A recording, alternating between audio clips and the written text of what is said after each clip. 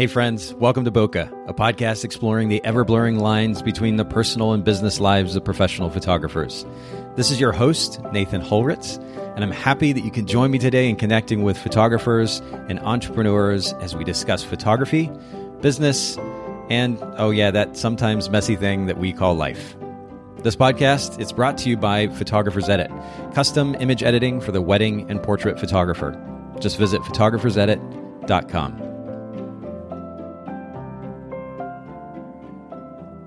All right, Bokeh Podcast listeners, thank you so much for joining us for yet another Bokeh Podcast episode. And I'm here with my new friend, Emma O'Brien. Emma, thank you so much for making time for the Bokeh Podcast. Thank you very much for having me. I'm very excited to be here.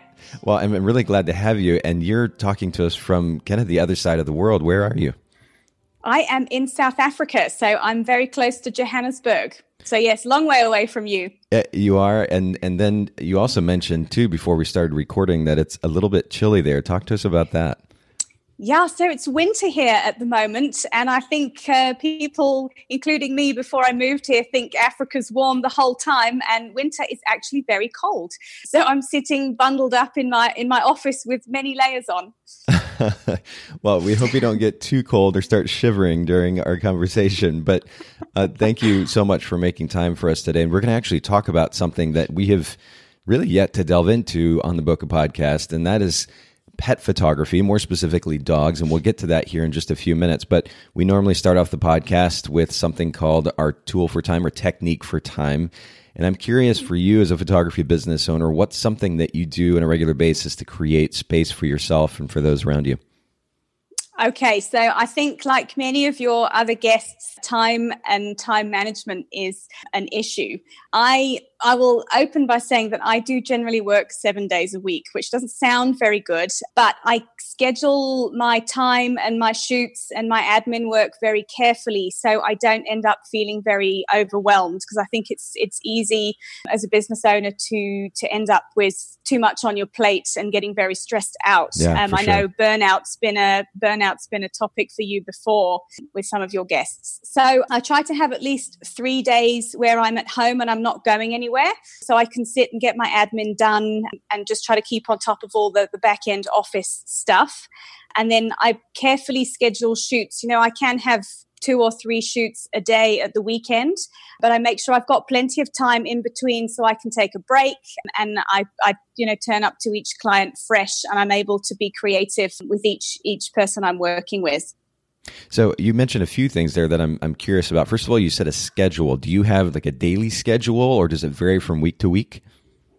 So I just try to, at the beginning of the week, look at what I've got to do and then look at where I can slot that in. Invariably, my Saturdays and Sundays are very full, so I try to make Monday a day at home.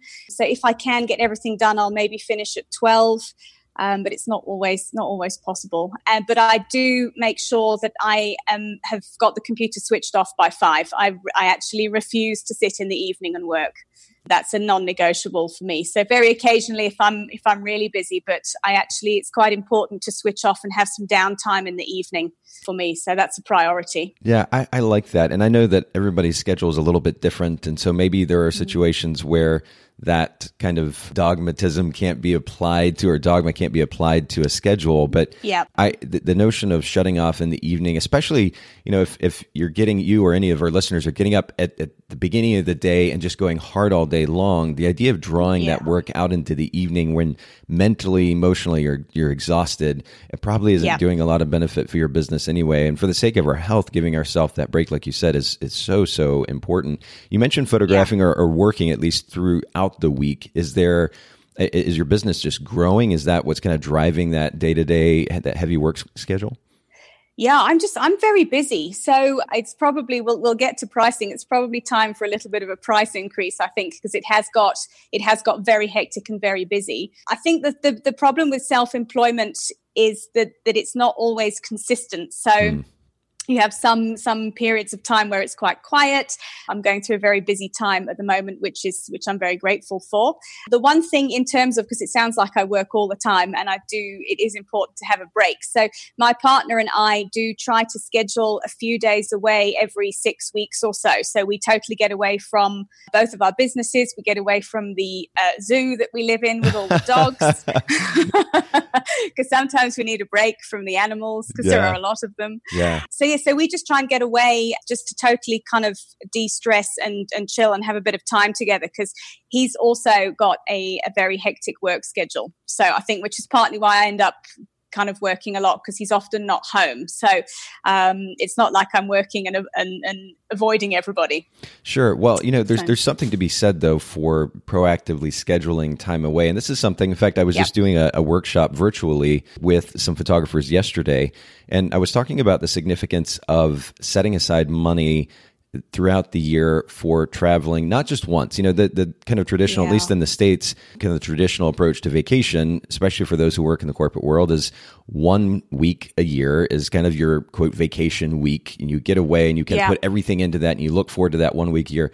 As entrepreneurs, we should be taking advantage of the freedom and the flexibility that we can have, and getting away more consistently. And part of that, of course, is setting the time aside. Part of it is setting the money aside to do so.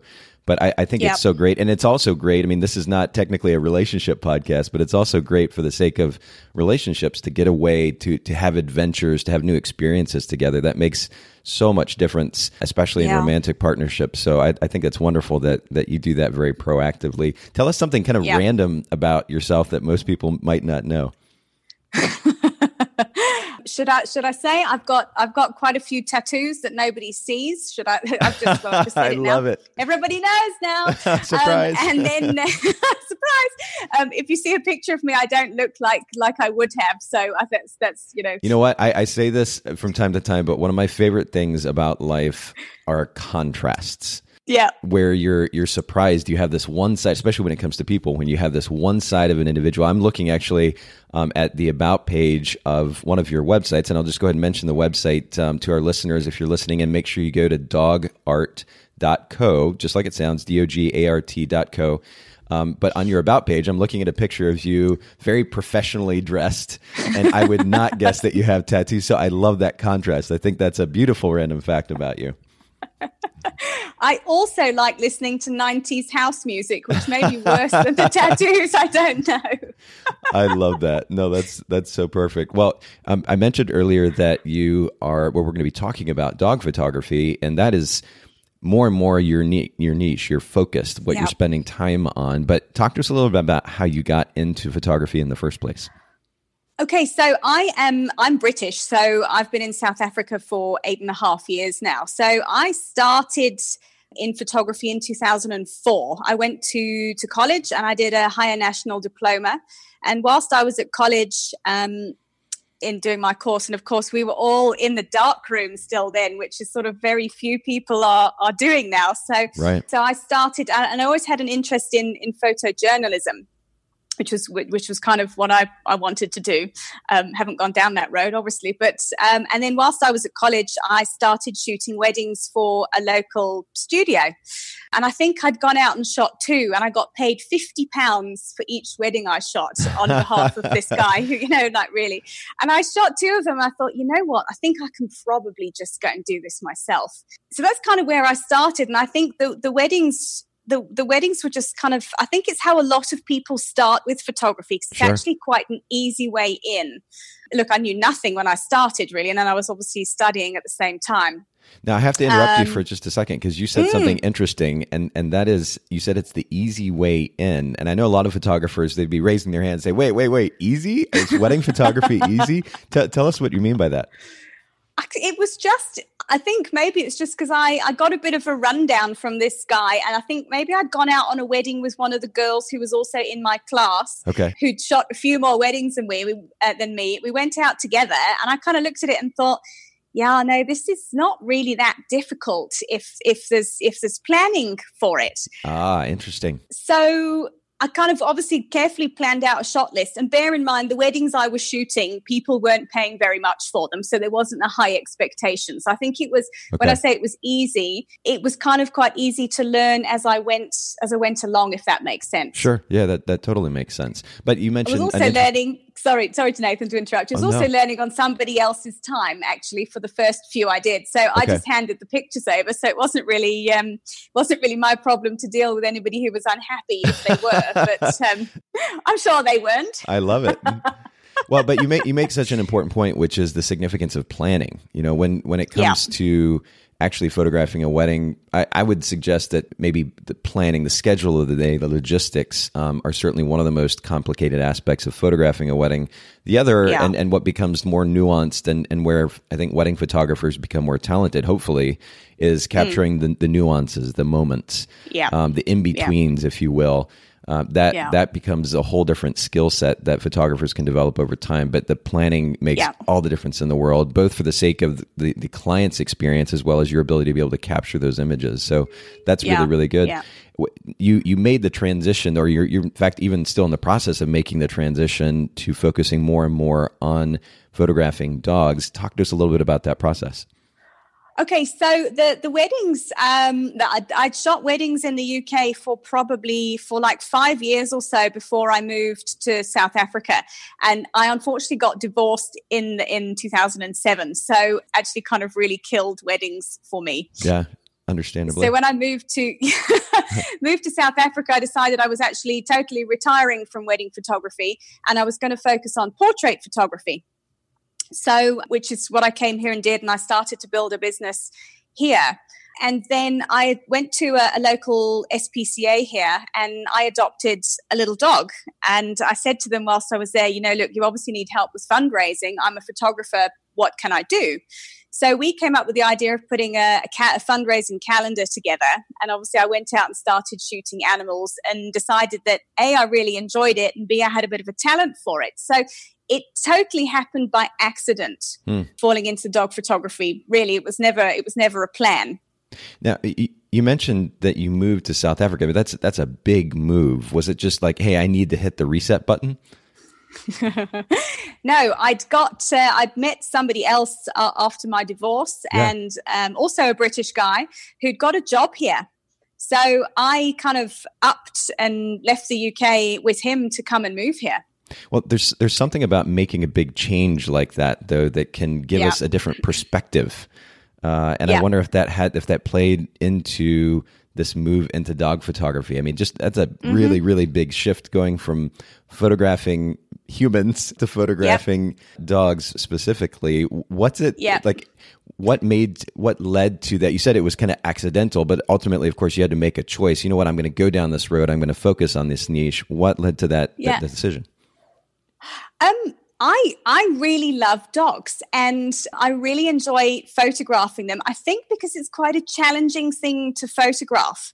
It's something that lots of people, there's that lovely adage of never work with animals or children. And I think it's the challenge of photographing them and managing to get a really beautiful portrait, which makes it continually very interesting for me because no two dogs are the same. And every shoot it's always a bit of a challenge. And I like being around dogs. I am crazy dog lady, be the first person to admit that. You mentioned that on your website too, but I'm looking at this picture again of you on your About page, and what's your dog's name there next to you? So that is Victoria, who's with me there. Victoria looks like she's smiling beautifully too. I love how her personality kind of shines through in the image. That's beautiful. Yes, she's a little bit of a cheeky one, is Victoria. She's very naughty. Well, how do you ultimately get the word out that, you know what, I'm transitioning my brand, and maybe being in the new market made it easier to do this, but how do you communicate to potential clients or get the word out? I think this is more of a marketing question at this point. How do you market dog photography to the potential market? Is there a really incredible opportunity there in that market to photograph pets? Was this a new idea to the market? So how I kind of started building my reputation with dog photography in South Africa is after adopting my little SPCA dog and shooting the calendar, I started to get commissions from people to photograph dogs. And then I also started going to a few shelters and photographing dogs that were waiting to be adopted. Oh, lovely. And taking them out of their kind of quite sad shelter environment and shooting beautiful portraits of them, which really captured their characters. And of course, what happened was that people started to know about me from actually my volunteer work that I did, because the pictures would be shared on Facebook and kind of word got around that way with it. So it was never my intention to set out and go, oh, I'm going to do charity work because it's great marketing, because I'm not like that at all. It's kind of how it happened. So it's kind of it comes from a place of sort of making a difference that has actually then really expanded my reputation. Would you say, and I know there's kind of a fine line here when we're talking about, as you alluded to, in fact, doing charity work and not expecting it to make a difference in marketing your business or building your business. But at the same time, there's a conversation around photography, the photographic industry, as to whether or not to charge or not charge, especially when you're getting started and you want to build a portfolio. I find it interesting that you were doing work that you weren't charging for, that you were volunteering your services, but that ultimately translated to business. Can you comment on that? What are your thoughts on photographing for free, if you will? So I think in terms of charities, it's good to be photographing for free for them. What I did with, and any free, I don't often do kind of other pro bono stuff, but anything I do, I make sure that I've got my logo on the pictures that go online so people know who took the picture. Because I think in terms of the fact you've given your time for free, you do deserve to get some sort of recognition and coverage for it. Right. I think when you're starting out and building a portfolio, shooting for free is one thing, but I'm of the opinion that for clients in general, free has no value.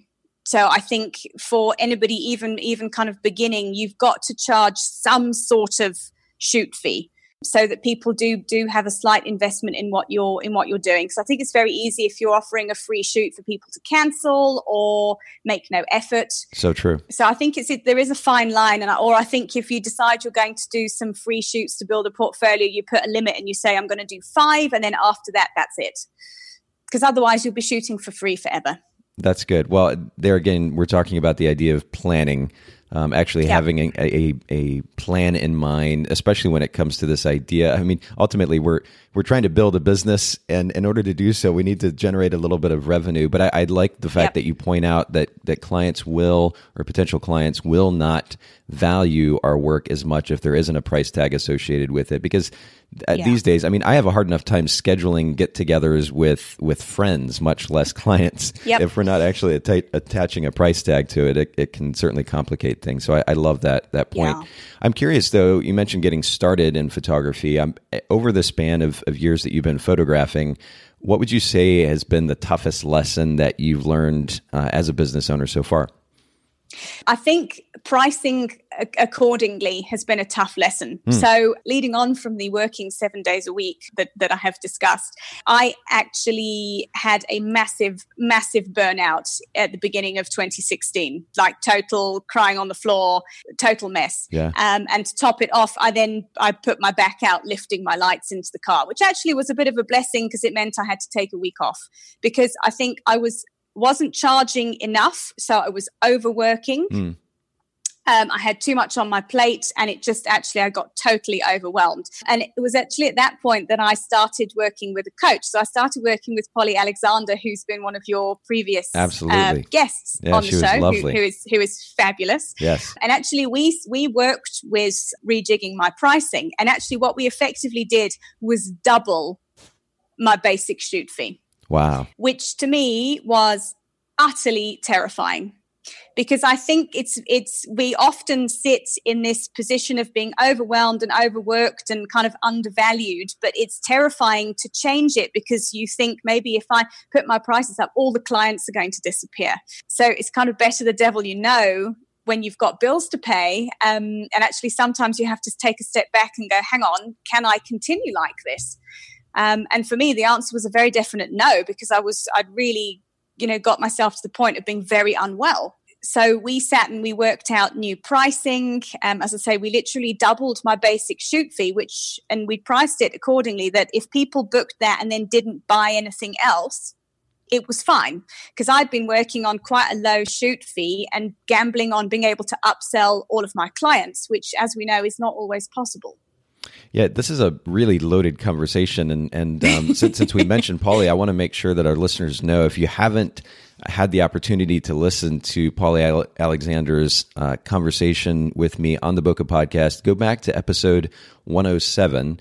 And she actually talks about 10 different ways that our photography business is losing money. And it's, of course, extremely relevant to this conversation here. It's a tough thing to bump our prices up and risk that potential loss of client base, because not only are we're kind of taking ourselves out of a market, now we have to build our business within a new market. I mean, I did this time after time after time as a wedding photographer, and unless you have a really strong network, that can be a really difficult thing, particularly as a wedding photographer. Yeah, it was quite interesting. So I put the prices up, and then I sat for 6 weeks with no bookings.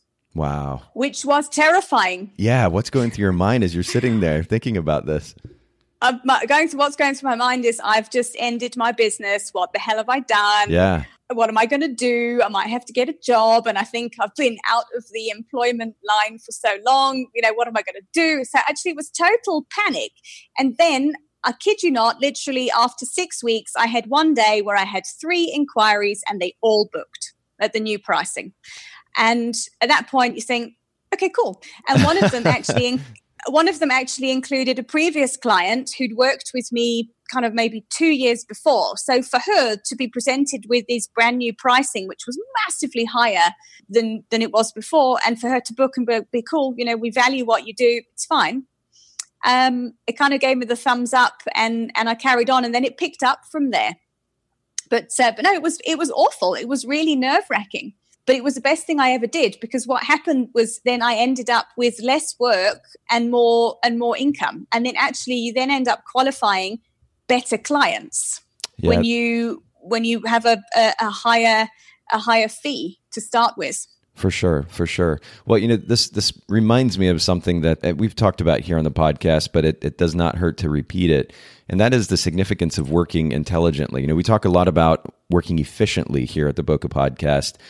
But in conjunction with that, working intelligently, part of working intelligently is charging prices, as you're pointing out, Emma, that enable you to, first of all, reach your personal and, of course, business financial goals, but also help minimize burnout. Because, in this culture right now where you see hashtag hustle or some variation of it out there, this kind of obsession with working hard, it's a good thing to a point. But just simply being busy, almost haphazardly running our businesses versus very proactively running our businesses with certain goals in mind and pricing accordingly, it's two different things. And we have to make sure that we create that differentiation, not only for the sake of the health of our business, but also for our own personal health. That's so absolutely vital.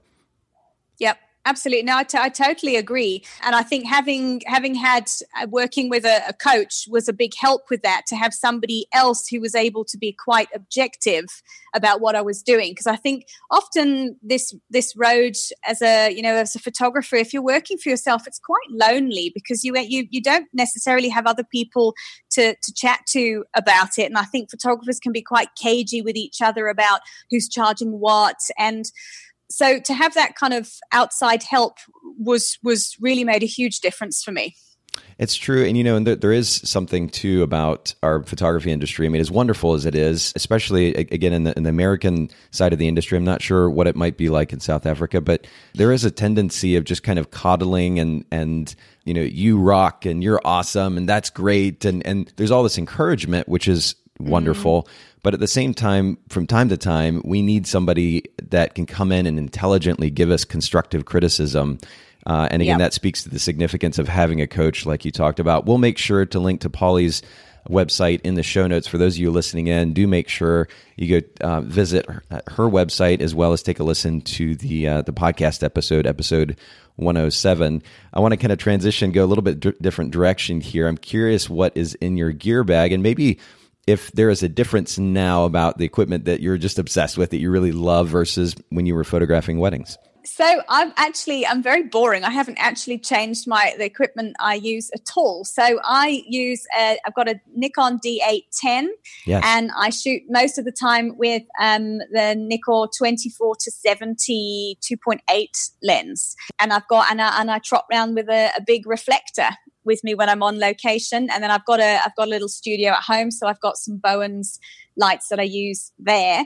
But I just try and keep it very simple, especially working with dogs. And so whilst I do kind of photograph dogs on their own, I am finding myself more and more commissioned to photograph people's children, so newborn shoots and maternity shoots, because they have dogs. So for them, because I like working with dogs, it's quite a big pull for people that they can have their dogs included in a shoot. So I find it the simpler I can keep the equipment, the better, because invariably you're kind of moving around quite a lot. Yes. And then I've also got an 85mm Nikkor lens that sits as a spare. I actually don't use it very often because when I'm in people's houses indoors, it's actually not very practical. So it's the 24-70 all the way, really. Sorry, it's not more of an exciting exciting reply. Not at all. No, I think this highlights something that we've talked about here on the podcast before, but again, can't be emphasized enough, and that is the importance of simplicity, or minimizing the number of moving parts in our business. We have so much to keep up with as photography business owners, and it's easy, again, to kind of go into that reactive mode, just trying to keep our head above water, trying to run our businesses. The less that we have to keep up with, even down to the photographic equipment, the more that we can focus on what's actually important. And in your case, I mean, that 24-70 gives you such a lovely range, and it gives you flexibility, especially with the wide, because I can imagine these dogs are moving around quite a bit. And so you can't just say, hey, stay right there and let me photograph you for a second. You've got to have some flexibility there, but now you don't have to think about changing lenses and doing this thing and grabbing that camera body, and you're just keeping it simple, and you're focusing on the task at hand, which is capturing these dogs. And I think that's a wonderful example of how simplicity can actually enable you to be a better photographer. I think that's lovely. Yeah. And I tend to, because I'm shooting kind of quite front on portraits a lot of the time, I'm quite close to my subject. So that's why also that lens is great, because then you're not kind of having to run away with a great big telephoto lens to get them all in shot. So that's quite nice, because the work I do is quite interactive. So it's important for me not to be too far away from everybody I'm working with.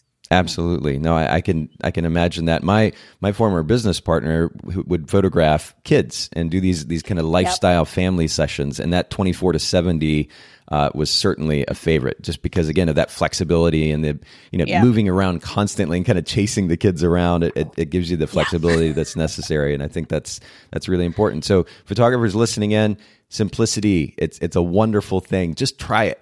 Try to, we're talking about the idea of kind of proactively running our business, having certain goals in mind and running our business accordingly. And the cool thing about having that big picture view, is a phrase that I've talked about on the podcast before, having an idea of where you're going with your personal life and how that translates to your business then enables you to filter out the stuff that's not absolutely necessary to your business. And again, that can apply even to something like photographic equipment. Be really clear about what you're doing. Get rid of the stuff that's not necessary to support those goals, and your life and business will be all the better for it. I think this is a lovely example. Thank you for that, Emma. What would you say are the biggest differences between, and this may be kind of a funny question, but between photographing humans and dogs? What's that experience been like? Okay, so aside from the physical differences, the obvious. So I think the one thing that's quite challenging is getting dogs to follow instructions. So the dogs I work with vary from being very well trained to not very well trained at all. Yeah. So it's trying to, and then obviously I have to tell the human that comes with the dog this is what I would like you to do with your dog. And then they've got to try and kind of get their dog in the position in a sit, stay, or what have you. So I think the number one thing is getting dogs to follow instructions can be a little bit of a challenge. I'm sure we can all relate to sometimes getting people to follow instructions can be difficult as well. So it's so true. It reminds me, have you ever seen the original 101 Dalmatians, the Disney movie? Yeah. When they kind of change the perspective. I love the kind of first person perspective from the dog, where the dog is talking about the human as they're human. You got to wonder what conversation is going on inside the dog's head as you're photographing. Like, what's this person doing, crawling around on the ground or running after, chasing after me, trying to get a picture of me? I just love that. I love that picture. But I didn't mean to interrupt your flow. Tell us another difference. Okay, so the other thing that kind of is a bit of a challenge is the fact that dogs have a very short attention span. So it is very similar to photographing small children. You've got to kind of keep it interesting for them and work efficiently, because you've invariably got a period of time whereby they'll be alert and they'll keep looking at you and it'll be interesting to them. And then after a while, they'll get to the point where they're like, okay, we're bored now. So one has to work quite efficiently to make sure you get nice interactive photographs of them. And I think the last thing that I would say is lighting. I tend to make sure the dog portraits I take are quite evenly lit and the dogs are lit sort of front on, because unlike human faces where you can side light and it looks beautiful, you actually can't do that with dogs, because especially, squishy faced dogs maybe a little bit more, but you end up with, you can't kind of have one half of their face in shadow because it looks very odd. And you've also got to be careful of how much shadow their nose is cast over their neck as well, so you don't lose detail underneath. So it's a little bit of a different one in terms of the lighting challenge. And did you learn some of these techniques that you're speaking to? Because that's a detail that I certainly wouldn't have thought of. These types of the technical aspects of photographing dogs, was this something that you just learned over time? Were you reading books, looking at websites? How did you learn these things? I think it's sort of because I've got obviously spent quite a lot of time photographing people beforehand. My knowledge of lighting is pretty good. I won't say I'm any sort of technical expert, but my knowledge of lighting is pretty good. So for me, especially with dogs, you can kind of, obviously if you're outdoors, you can kind of see what the lighting's doing. And in studio, I guess it was a little bit trial and error, but it was just a sort of natural progression from photographing people. So I can't say there's anywhere specific I picked that up. It's just kind of happened along the way. Sure. Well, and ultimately just paying attention. You photograph it the way that you photograph humans or people, and that doesn't work. So you make some adjustments, and that just speaks to a little bit of self-awareness, and it takes some time sometimes to, I think for our listeners, it's a good thing to take some time and analyze their work. Look through and look for ways that they can continue to improve. And this can come from, of course, comparing your work with other photographers, but I think there's a healthy line to be drawn even in that too. Yes. Awareness, Agreed. though, especially when it comes to lighting, is so important. And I love your attention to detail in that. What would you say is the most difficult aspect of photographing dogs?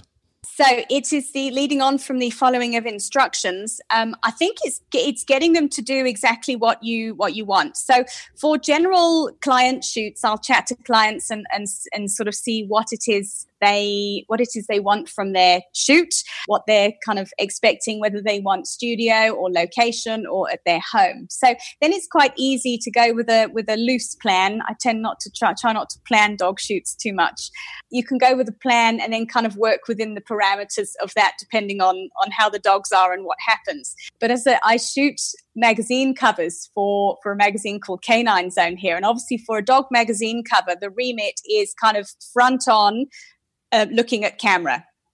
So I had a shoot recently with a bull terrier, and she was brought through to the studio, and it was for a Valentine's Day. It was their Valentine's issue. So I'd made this lovely backdrop with colourful paper fans, and I'd got it all set up, and I knew kind of in my mind what it was going to look like. Yeah. And we could not get this dog to sit still in front of the backdrop. Yeah. At all. She'd sit next to me, she'd sit behind me, or if she did kind of sit there, she'd be slightly sideways on. And actually, after 45 minutes with this shoot, I thought, wow, I actually think I'm going to have to can this because I'm not entirely sure. I'm not sure I'm going to get the shot. So, and then I kind of thought, actually, I'm not going to be beaten by this. I've never had a dog shoot that I've had to kind of can, So Sure. it's actually, luckily, my boyfriend was at home. So I came out and I said to him, can you please come and help me with this dog? So in he came. And actually, in the end, we had to position Luca in front of the backdrop. Alfred had to sort of lie on the floor next to her with one hand just under her chest and one on her bottom to hold her in position. And then eventually we managed to get her to just put her ears up and get the shot. Because anybody who knows bull terriers will know that they often sit with their ears back and they look like seals. Seals, okay. Which is not really the look we're going for on a magazine cover. So we eventually got this shot. But I think that was probably the most challenging thing. But, that was because I'd sat with this particular shot in mind and I kind of didn't have very much flexibility with it. And I think the thing with dogs is they are, they're their own little creatures and you actually kind of have to sort of work around them for the most part. So that's but it interesting. Worked out. Yeah, it worked out, but it's interesting too to me to kind of hear the dichotomy between what you emphasized earlier, which was logistics and planning, especially when it comes to wedding photography, versus photographing dogs and just being okay with going with the flow, understanding that you can't plan too much when you've got this four-legged furry friend of yours. Kind of I mean, it sounds so adorable, the idea that the dog is sitting next to you and behind you. I mean, do you have a hard time actually getting mad at the dog when they just look so cute? It's not like they're like photographing kids where they're screaming at you or something. No, I think it was just because I'm like really new to get this shot that look, I'm very patient with dogs, and actually I think it's very fun when they come and they want to lick you and sit on you, and it's actually often it's worse trying to communicate to the dog owner what you want, because this poor woman was apologizing to me about the dog, and I'm like, it's fine, but we need to get her over here, So but yes, it's very hard to get mad at dogs because they don't really understand what's expected of them, especially when they've been brought to the studio and it's a new environment and things. So sure. Well, I have to emphasize here, the fact that you're able to go with the flow speaks to your technical ability as a photographer. And, as a wedding photographer or a portrait photographer, you do have to be practiced in your craft in order to then be in the moment and be able to go with the flow, make sure that you've got the technical aspect down. So in the moment that you can just go with the flow and capture what you can as necessary. And that speaks to your technical ability. And I think that's really important for our listeners to keep in mind. What would you say is the most rewarding aspect of photographing pets, or more specifically photographing dogs? Okay, so aside from if you've got like quite a challenging dog and I managed to get a good shot, that's a lot of fun. And then presenting clients with the end product and having them being super happy because you've got beautiful pictures of their dog, that's great. But I think one thing that I find very rewarding, going back to the shelter dog photography, is when I've photographed a dog that's sitting at a shelter waiting for a home, and I get a message from the person who's adopted the dog to say, thank you so much. I wouldn't have known about this dog if I hadn't have seen the picture you've taken. And now here he is on my bed. And I think that for me is incredibly rewarding, and that makes me very, very happy. I had a lovely message like that a couple of days ago. And I think it just kind of reiterates the importance for me of kind of doing the voluntary dog photography, if you like. It's an extracurricular thing for me, but it just actually being able to use my skills to give back is wonderful for me. So yes, I think that's the most rewarding aspect of it. I love that. And I think it would be good for all of us in some way to find a way to give back, to give to some type of movement that has a bit of a deeper meaning than just simply photographing a session for the sake of putting some more money in the bank. And I love that that's been an emphasis for you and your business. But then, of course, the beautiful thing is, even though you're not trying to, it becomes a benefit for your business. Yeah. And there's kind of a beautiful chemistry in that. And that's really, really lovely. One of the things that I know that you like to focus on when it comes to capturing dogs is the personality, their character. And this is something we would normally talk about, of course, when it comes to photographing people. But why is this so important to you? And what does that look like to try to capture the personality of a dog? So I think if you have a look through my work, both of dogs and people, my pictures have quite a lot of energy and vibrance to them, because you'll see pictures with people laughing and kind of generally having a good time. So for me, those are it's capturing that energy. So I've kind of translated that into the dog photography by making sure that the portraits I get, I've got dogs looking kind of straight into camera, and wherever possible, they've got ears up and they look quite animated. Because I think for most dog owners, we enjoy it the most when we chat to our dogs and they look like they're responding to you, or they're listening very carefully to you. The magic word in my house is biscuits. Would you like a biscuit? Everybody looks very excited about that. So, hey, I would look excited about that. Just not biscuits that I've baked. Fair enough. Shop bought biscuits.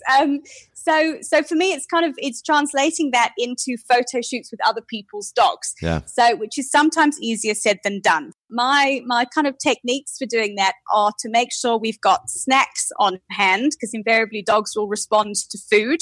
And for dogs that like toys or balls or that kind of thing, then we'll use that. I've also got a really brilliant app on my phone called Dog Sounds, which I just downloaded from the App Store, which has got a whole host of lovely noises that dogs enjoy. So dogs barking, squeaky balls, cats, that sort of thing. So invariably playing those and waving snacks has the desired effect to get dogs looking animated and very happy. And is this, do you find yourself kind of multitasking then? Are you holding that your phone with the app playing in one hand and the camera in the other and trying to grab the picture? Sometimes, yes. Invariably, if you can get a dog sitting and get their owner far enough away that they can kind of hold stuff above the camera lens for me, that's great. But yes, I kind of feel like sometimes I need an extra couple of arms to try and.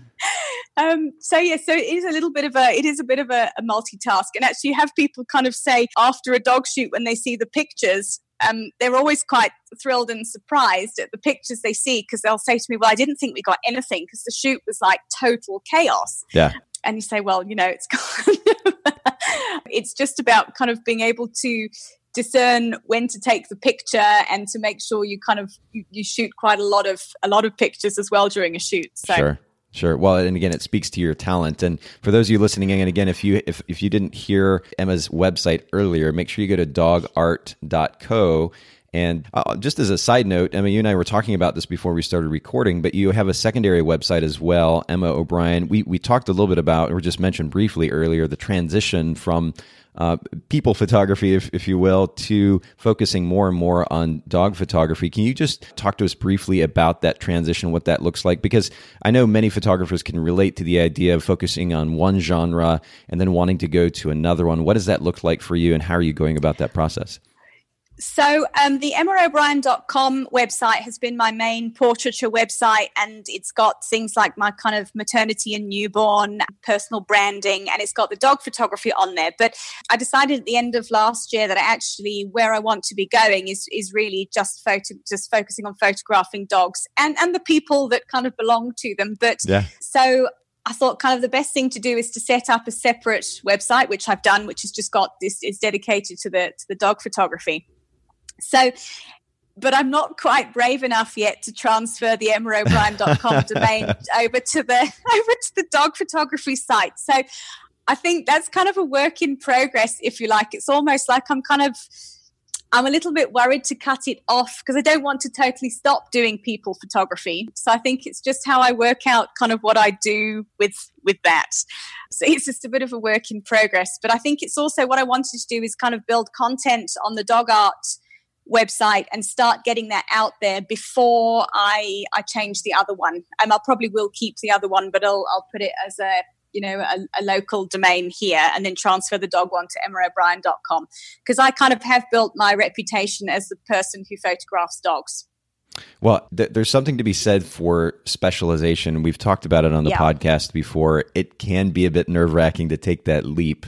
But I have to give you props for making that effort and making that transition, because, especially when it comes to creating a niche and marketing your business, it makes it so much easier if you can say very specifically, this is what I do, versus I specialize in, these 5 different types of photography. And I've heard photographers say that kind of thing before, and it becomes confusing for somebody who is not a photographer. For example, I'll speak to the wedding industry again, because that's what I was most familiar with. But we go to a networking event and there might be 3 or 4 other photographers there.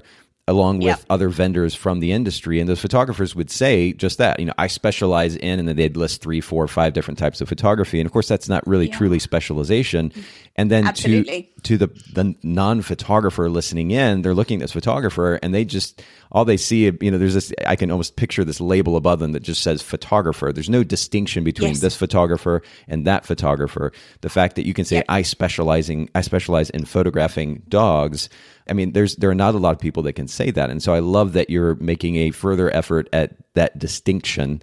And I'm sure it'll make all the difference in the world for your brand. And it's a really, really impressive thing. Yeah, I say it's a little bit scary, but I've also started branching the business out into working internationally as well. So I've just been in London recently, where I've done some dog shoots, which was lots of fun, shooting dogs in a new city, if you like. So obviously I'm from the UK, but being able to spend time in London running around with people and their dogs there was awesome. So for me, that's kind of the next step. So I think that's probably the antidote to getting rid of the portrait photography website, is just to keep going in the dog direction in a bigger way, if you like. So it kind of opens the market up. So I'm not just limiting myself to the local market. Well, I'm extremely impressed by this, and we've certainly got your back. We're cheering you on. Go for it. Just Thanks. Go all the way with it. But this kind of begs a last question, which is, if our listeners are interested in getting into this market, because I would say, and maybe you can speak to this, but I would say that this is still a relatively new market, that the idea of paying money to hire somebody to come photograph your pet it seems a bit of you used the word luxury earlier, and I think it's a good word. Yes. But I think there's a wonderful business opportunity there for more photographers to get into the market. How would they most effectively go about that? Or maybe more specifically, you talked about capturing personality. How would they more effectively learn how to capture that personality of a dog and begin to photograph pets? So I think you've got to love pets, and you've got to love dogs to actually branch out into photographing them for a start. But I guess you kind of probably wouldn't go down that road if you didn't. And I think I'm just trying to, because to say for me it happened quite organically and really by accident. So it wasn't much as we've been talking about planning and scheduling. It was kind of it fell into my lap, if you like. Sure. So I think for anybody looking to get into the market, there are so many kind of dog clubs. There are an awful lot of shelters that need photography, and there are all sorts of kind of vet and pet shops, and there's lots of places where you can kind of start marketing your work and building a network. Because I think the thing with what's made it successful for me is building that network up. So obviously through the shelter photography I got to know people, and obviously people who are involved with animal welfare generally have millions of animals and also have lots of friends who have animals. So the kind of net kind of cast itself, if you like. So I think it's much like getting into baby photography or any kind of niche that you choose to go into. It's just kind of networking with suppliers and other similar complementary businesses that can then start to do referrals for you as well. I've got one of my friends has a dog blog, and she's also got a dog accessories company. And then I've kind of made friends with someone who makes dog treats.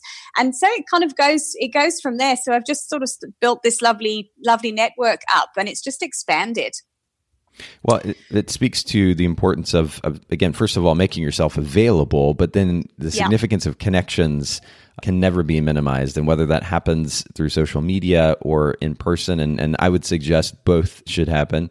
There is something to be said for making connections. And I mentioned my former business partner earlier, but she focusing on lifestyle, baby photography, and family photography. That business essentially launched through a connection with somebody in the local market who was connected to a bit of a higher end client bracket. And just the initial referral led to the first shoot, which then, of course, that person's connected to other people in this market, and they they're keeping up with the Joneses, if you will. They also want in on that. They want some of that style of photography, and that led to a very successful lifestyle photography business for her, but the significance of connections can never be minimized. And that's something to be considered, especially for those who are just getting started as photographers. But when it comes to photographing pets, I mean, you mentioned earlier using snacks and toys, and we'll even link to the dog app. Is it just called Dog Sounds? That's just what it's called? Yeah, it's just Dog Sounds. I think there are, I've got it. There's another one. There's another one by somebody called Whamsy. So if you go onto the App Store, I think there's quite a few. So this one I've got is literally just called Dog Sounds, and there's a picture of a little Labrador puppy on the app icon. We'll link to that in the show notes for sure. Yeah, see if you can find it. It's got kind of barking of small dog barking, big dog barking, dogs whining and squeaking, and it generally does the trick. Well, in addition to these tricks, speaking of, are there any other ideas that photographers should keep in mind if they want to more effectively capture the personality of a dog or a pet as a subject? Okay, so I think the first thing is to be very. You've got to be very patient because, as we found out with the dog with the magazine shoot, they don't always know what you expect of them, and they're not always prepared to cooperate. So sometimes you just have to kind of leave them for a while to settle down. They might plonk themselves in a spot where you can take a picture, because some dogs do get a bit anxious, especially if they're somewhere new. So you've got to kind of work on an individual basis with them. Snacks and treats are always a win. You're going to have dogs who are your friends if you take them something they like to eat. Yeah. And then in terms of getting good dog portraits, I think all the rules of human portraiture apply. I always make sure I'm sitting on the same level as dogs, because invariably if you've got them at kind of eye level, you're going to get a better shot. But I think that also applies for children and things as well. So yes, there's a few things. I wouldn't say there's anything kind of in particular that I could say differentiates it massively. It's just one has to be patient and have a sense of humor. That is fair. Well, yeah, that sense of humor enables the patience, right? Would you do you do consultations with the dog's owners prior to the shoot to get a feel for their personality, or even more specifically, the types of treats that they like? So I'd speak to clients over the phone before shoots and just try and find out a little bit about their dogs. And I tend to say to people to make sure they've got treats, because I'm encountering more and more here dogs with allergies and they can't eat this. So I tend not to take anything with me, and just tell people to get very prepped with what they've got. One of the things, I've got a friend who's a dog trainer who the term she uses with treats is you need to have high value treats. So things like chicken or cheese or kind of cold meat are good because they're really, really tasty for a dog rather than just an ordinary biscuit. So I tend to try and advise people to have something that is really tantalizing for their animals, so we make sure we get optimum cooperation. But sometimes you can get there and the snacks make everything worse because they won't sit still or leave their owner alone, with the packet of snacks. So you just kind of I just tend to go and just see what happens, because there's no point being too hung up on it, because it's like I say, sometimes chaos ensues, especially if there's more than one dog. Yeah. Well, again, there's nothing to be nothing that we can emphasize more here than the importance of flexibility, especially when it comes to photographing these wonderful little animals that have been referred to as man's best friend or woman's best friend. They really are lovely, lovely. I've had multiple dogs over the years, and there is nothing like the experience of coming home to a dog who is just so genuinely excited to see you. Yeah. And I think you're doing a beautiful job of capturing that type of personality in your imagery. Again, for those of you listening in, do make sure that you go to dogart.co, DOGART.co, or Emma O'Brien, EMMAOBRIEN.com. And then, Emma, where can we find you on social media as well? So my Facebook handle is at Emma O'Brien Photos with an S on the end. And then Instagram and Twitter is at Emma O'Brien Photo. I know I'm breaking all the rules there with not having matching social media handles. The Facebook page got started way before everything else did. Sure. So yes, you can find me online there. And I've got my other Instagram page, which actually is also I'm just building, is at Dog Art Photography as well. Beautiful. Well, we'll make sure to link to these in the show notes. Thank you so much, Emma, for making time for the Bokeh Podcast today, for sharing your wonderful insight into photographing dogs. Thank you very much for having me. It's been wonderful being here. Thank you, Nathan. Thanks so much for listening to the Bokeh Podcast today. Will you let us know what you think by leaving a review of the podcast in iTunes or maybe in the Apple Podcast app? And I'd love to hear from you personally with your thoughts about the podcast, maybe suggestions about future topics and guests for the show. My direct email is nathan@photographersedit.com. The Bokeh Podcast is brought to you by Photographers Edit, custom image editing for the wedding and portrait photographer. Just visit photographersedit.com.